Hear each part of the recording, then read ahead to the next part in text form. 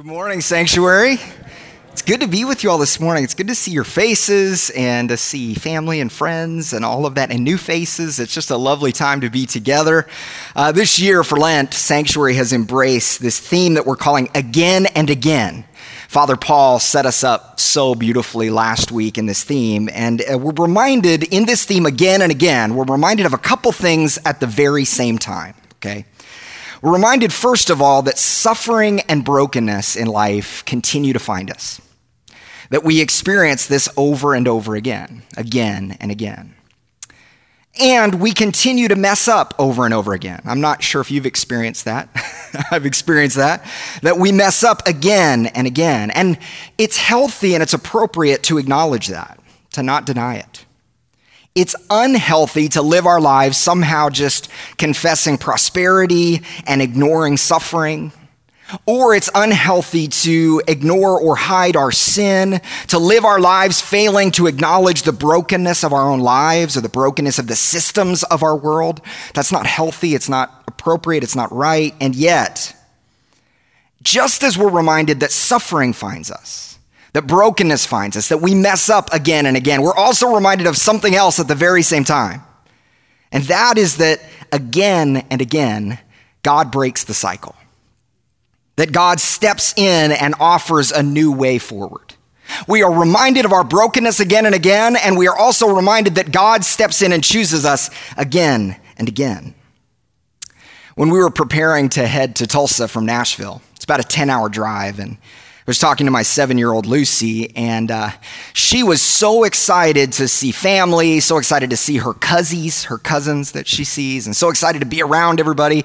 And she was equally intimidated by the 10-hour drive that lay ahead of us.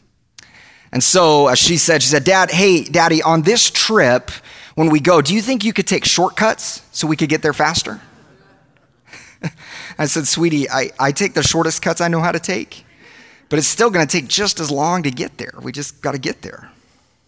Well, we often look for shortcuts in our lives, don't we? We look for a fast track to faithfulness. We spend much of our lives when we undergo suffering kind of scratching our heads about the hard things. What's going on here? Plans in our lives that take a long time, formation, which is a process. We sit there and we go, is there a way to just fast track this? To shortcut this, to get through this?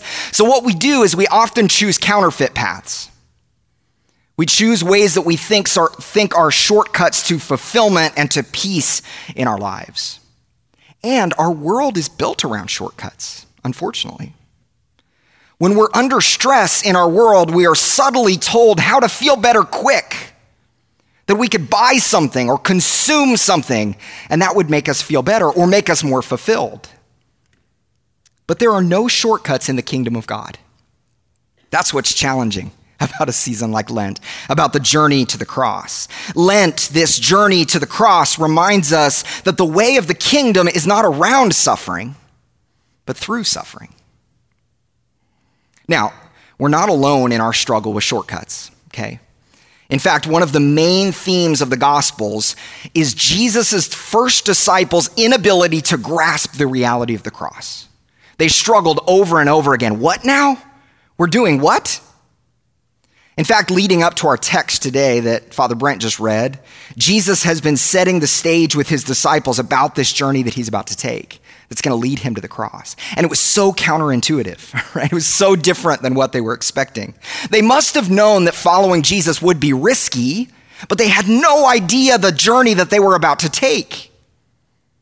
So he's been leading them into the kingdom of God all this time, and step by step, and each step of the way, he's telling them something strange in Mark's gospel particularly. He tells them, don't tell anybody what you've discovered about me, which is odd. This is what's called in Mark's gospel the messianic secret.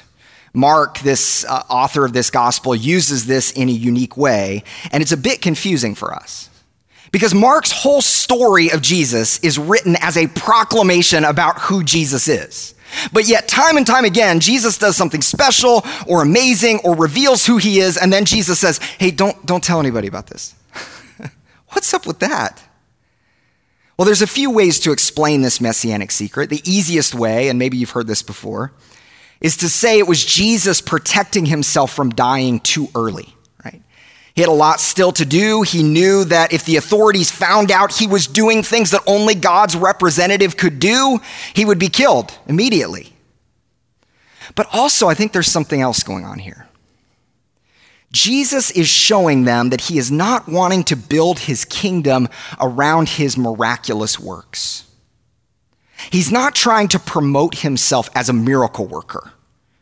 When Jesus does miracles, if you notice throughout the Gospels, he does so with surgical precision. He's really intentional about the miracles that he does. He doesn't just go around healing everybody like a mobile healing clinic. No, he's intentional about it.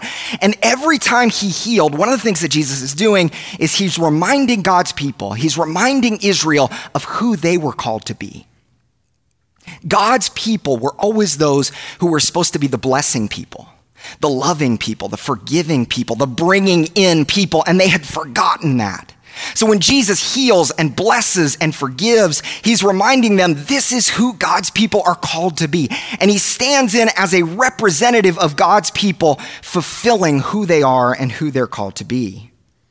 Israel always was called to be a healing balm to the outsiders, the broken, the lame, the people. They were to be the people who proclaimed forgiveness and brought them back into community, but they had forgotten that. And Jesus embodies that reality for them. And also these miracles, these acts of power, we could say, or beauty. These are not just displays of raw authority or raw power. They require trusting in Jesus. Trusting in him. They require relationship. Archbishop Rowan Williams says, Mark is a gospel about relationship. It makes no sense outside the relationship that the writer and the potential reader may have to its central figure. And of course, you cannot have relationship with sheer arbitrary power. A savior who walks through Galilee and Judea, healing and doing wonders at random, would not be somebody who invited relationship. Such a savior might invite wonder, awe, admiration, or bafflement, but not necessarily trust. Jesus is calling God's people to trust in him and to remember who they are. This is not a dominating figure. This is not a dominating Messiah. This is one who invites relationship. And then as they go along this journey with Jesus, the disciples have found out right before this that he is indeed the Messiah. He is the one that Israel's been waiting on. And then Mark says this, he began to teach them. That doesn't mean he's not been teaching them before, but that there's a new stage to their relationship. Now that they know that he's the Messiah, now that this trust or this relationship has been established, Jesus is about to lead them to a place that they're not expecting. He's about to lead them to something so counterintuitive, so upside down, that it would change their lives and change the world. So what were they expecting? What were the disciples expecting? Well, as good Jewish men of the first century, they were expecting a revolutionary. Someone who would come in the spirit of David, take back the land, someone who would make Israel an empire once again. Now, the disciples were probably not looking for a bloodthirsty leader, but they were looking for a leader, right? Somebody who would lead them, someone who was powerful, someone who would take them back to the empire days, somebody who would be strong, right? And here, Jesus says something that would just totally change their lives. He says, basically, the way to win is losing. Read the passage again. The way to empire is to be defeated. The way to saving your life is to lose it. What? No, that can't be right? It's got to be an interpretive lens here that we got to read that is different than that. What is he saying? Our culture doesn't like that. Charlie Brown once said, winning ain't everything, but losing ain't anything, right? Jesus seemed to be saying he was going to lose. What? And he was inviting them to lose with him. This is the Christian marketing strategy. Come to church and learn how to die. There are many congregations today that exist to point people to Jesus' power, his miracles, his signs and wonders and beauty. And of course, that's part of the story. That's so important. But it's important to remember that that's not the whole story. Discipleship always confronts us with the cross. So this prompts in Peter a really strong response. He reacts really strongly here. One of the ways to think about this scenario is if we had a political leader, someone who was running for president, who gathered all her staff and volunteers together and said, listen, we're about to embark on something really special, and I want you to be prepared for what's going to happen. And we're going to lose the election, and we're going to lose it big. We're going to lose it in a big way, and we're going to be publicly humiliated. And I want to invite you to join me in this public humiliation. And this defeat is the way that we're going to win. Nobody signs up for that, right? So Peter's a good political strategist. He pulls Jesus aside, and it says he rebukes him. We're not told exactly what Peter says, but we can kind of anticipate what he says. So he says, like, dude, you have to stop saying that. No one is going to follow you with this strategy. Plus, if you do lose to them, if you do lose to the empire, everybody's going to say you're a false prophet and a false Messiah. It's like Peter is saying, Jesus, stop all this defeatist talk. I'm with you. I believe in you. You can do this. You can bring us back to where we need to be. We've had enough false messiahs. Stop this nonsense. Well, then the text says, he began to teach them that the Son of Man must suffer many things and be rejected by the elders, the chief priests, and the teachers of the law, and that he must be killed and after 3 days rise again. Well, this is Jesus, as he often does, speaking cryptically. He speaks with poetic language here. And it makes us wonder, why not speak more clearly, Jesus? Just tell us exactly what's going to happen. But sometimes poetic language is the only way to communicate something that's difficult. Jesus is intentional here, and he's quoting. He's kind of half quoting and half hinting at themes from the Old Testament, from Daniel and from Zechariah. Daniel chapter 7, there is a figure called the Son of Man who represents God's people as they suffer. And yet, the prophecy promises that the Son of Man will one day be vindicated after suffering. So the Son of Man will go through suffering and then will be vindicated. Well, this is really difficult for the disciples to get their minds around. God's kingdom, which they longed for, would only come after suffering. And yet, even though it was so difficult for them to get their minds around, even though it was so challenging to go, okay, why do we have to go through the cross? Why do we have to go through suffering? That's been the story of God's people since the beginning. Abraham and Sarah were barren, unable to have children. And in the midst of that, God works, choosing them in their weakness, and they become the people of the promise. The children of Israel were enslaved. God steps in, hears their cry, rescues them, and they become an Exodus people. Later, God's people were in exile. God calls them back to the land and they become a return people. This is how God has always worked, not around suffering, but through suffering. And this is so important.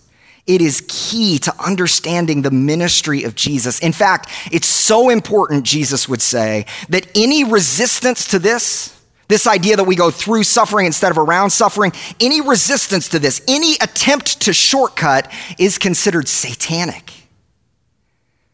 Peter rebukes Jesus. He says, Jesus, stop this defeatist talk. And then what does Jesus say? Get behind me, Satan. Well, that escalated quickly, right? Nothing escalates a conversation quicker than calling someone Hitler or the devil, right? But Jesus is so strong in his reaction because he knows this will be the main resistance against his ministry the entire time. The desire for things to be dominating, conquering, the desire for a shortcut, trying to get Jesus to accrue power in the world's way through a shortcut rather than through the Father's way.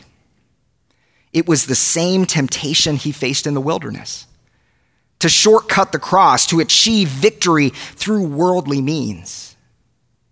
Our God doesn't take shortcuts, because shortcuts mean trampling others along the way. That's not who our God is. This is one of the beautiful realities of the Trinity, that our God is in and of God's self community, that God is always deferring, always giving, always serving, not seeking to dominate, but seeking to give. Giving his life is not just something that God does, it is who God is. So anything else that stands in the way of that is get behind me, Satan. Many of you are familiar with the classic C.S. Lewis story, The Lion, the Witch, and the Wardrobe. And the gist of the story is that there's these 4 children who find their way into another world called Narnia through a magical wardrobe. And they quickly learn that an evil and powerful witch has seized control of this magical land, Narnia, and proclaimed herself to be its queen. Well, one of the children, a whiny brat named Edmund, ends up conspiring with the queen against his 3 siblings. I think we have some illustrations of this that may go along, but anyway. All right, there we go. So we've got these 4 children. They come into Narnia, and then we can move on to this next one. We have this whiny brat named Edmund. He ends up conspiring with this wicked queen against his 3 siblings. Well, fortunately, Edmund's siblings are able to get away from the wicked queen. But while they're on the run from the queen, the 3 siblings meet Aslan, the magnificent good lion who is the rightful king of Narnia.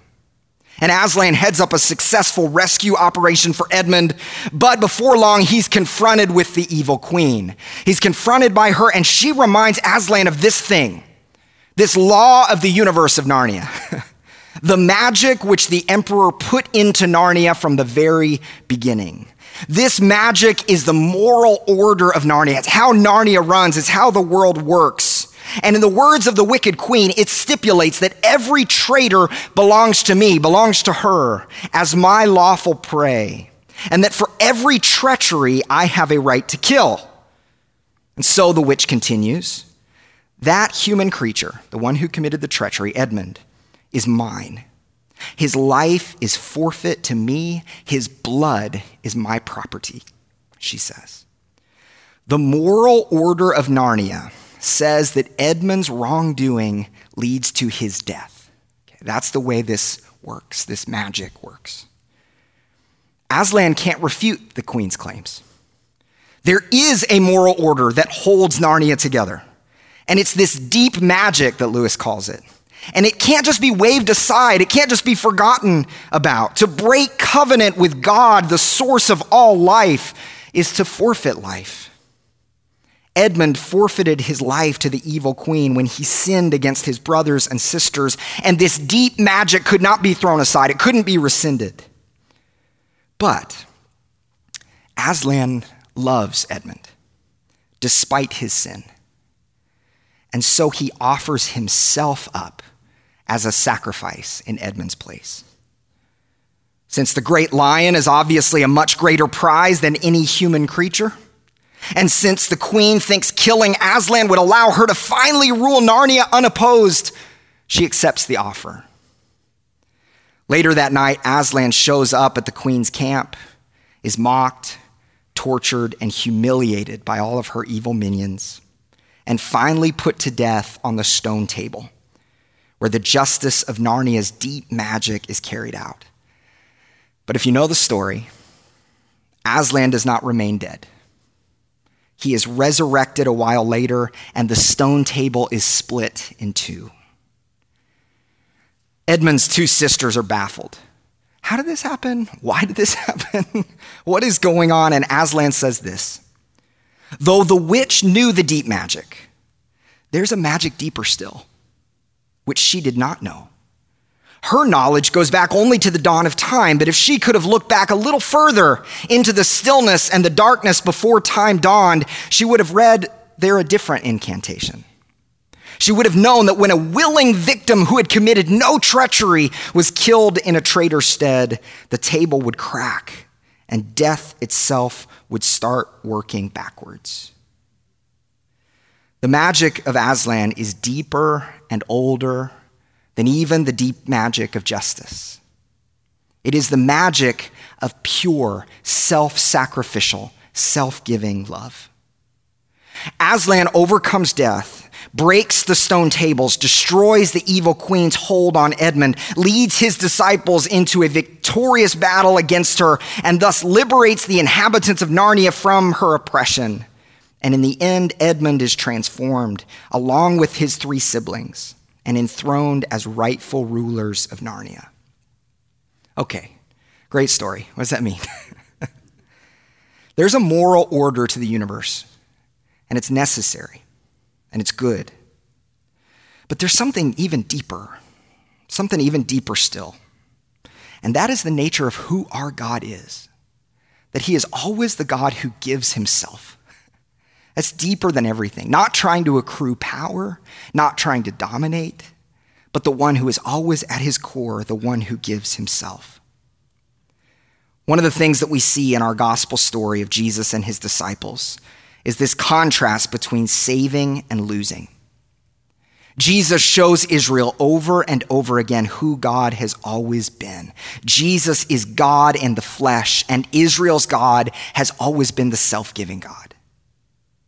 God is the one who loves, who chooses, who is not dependent on us, but who loves us. I mentioned earlier the story of Abraham.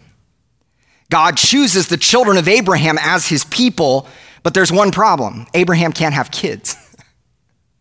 In the very beginning of Israel's calling, God chooses Abraham in his weakness, not in what he can do, but in what he can't do, not in his strength. God's people from the very beginning are born out of their dependence, out of their own need, out of nothing but God's choosing of them. And yet, if you keep reading the Abraham story, it says, Abraham fell face down, he laughed, and said to himself, will a son be born to a man 100 years old? Will Sarah bear a child at the age of 90? So God gives this incredibly beautiful promise. A family is going to come from you, and they're going to be my people. I'm choosing you in your weakness, not in your strength. And how does Abraham respond? He laughs. Abraham laughs. Peter rebukes.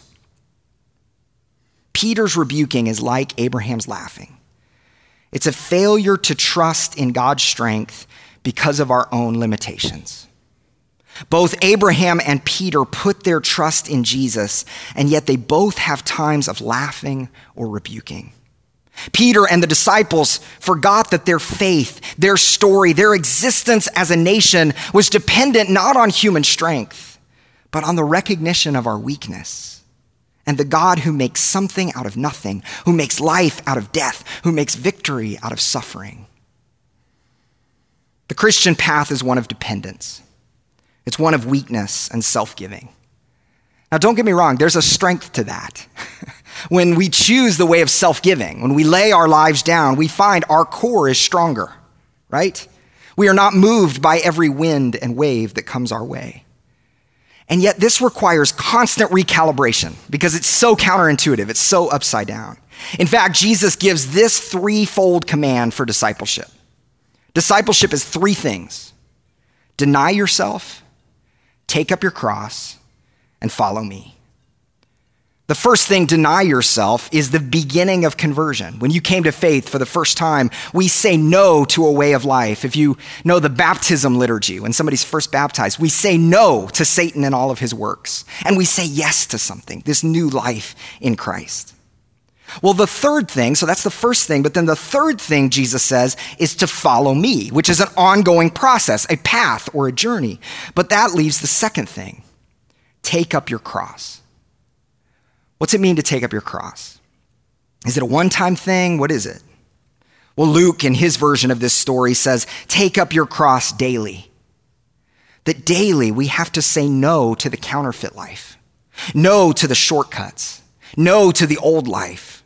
And we do it every day. In fact, I imagine these hypothetical conversations Jesus has with the disciples, where the disciples just over and over again go, hey, Jesus, is now the time we should get the army? Oh, wait, I forgot we're not doing that, right? Like we have to over and over again say, no, not that way. It's a different way. We do it every single day. And the accuser will raise his head over and over again. So what is it for you? The accuser is going to say over and over again, you know, if you were just a little bit more talented, you could have the good life. You know, if you hadn't messed up your life the way you did, you could have peace. You could have fulfillment. You know, if you were just a little better with money, things would go better for you. If you could just get your act together in social situations, you would be acceptable and lovable, right? If you could just manipulate this situation or control this situation a little bit more, you could get ahead. You could be the dominant one. You could be the one on top. All of those are rebukes. Those are all the Peter's rebukes over and over again. And yet, when we are shaped by the strange kingdom of God at our core, we can say, as Jesus said, "Not today, Satan." Right? "Get behind me, Satan. I am choosing the slow life, the intentional life, the others-oriented life, the self-giving life, because that's what Jesus did for me. I'm choosing the deeper magic, the mystery of grace. I'm choosing to rejoice in my weakness, the place where I feel like I've failed, because God makes beautiful things out of broken things." Now, here's the thing. We don't strengthen our core just by being inspired by a sermon. You're going to forget most of what I said today. It's true, and it's fine. Okay. But it's important to look at our practices in life. Where is our time oriented right now? Where's our energy going? What is it that's shaping us? We've got to be really intentional about our rhythms. We've got to gather Sunday after Sunday because that shapes us, it forms us. We need to pray. We need to immerse ourselves in Scripture. Why? Because the pull towards shortcuts, the pull away from the kingdom of God is so strong. We need those formational rhythms in our life. What are my daily rhythms? What is forming me? Is it the notifications on my phone from social media? Is it my CNN alerts? Is it my video games? Is it my political framework? None of those things are wrong in and of themselves. But when they become the primary forming reality for us, that's a problem because we're Christians. We have a different primary forming reality, right? Amen? Right. So let's declare today, we will resist the shortcuts because we know they're hollow and they're empty. They promise a lot and they deliver very little. May we know the one who did not take the shortcuts, who gave his life for us, who doesn't leave us in our failure and our shame. May we know the one who meets us in our darkness and shows us the better way. Amen.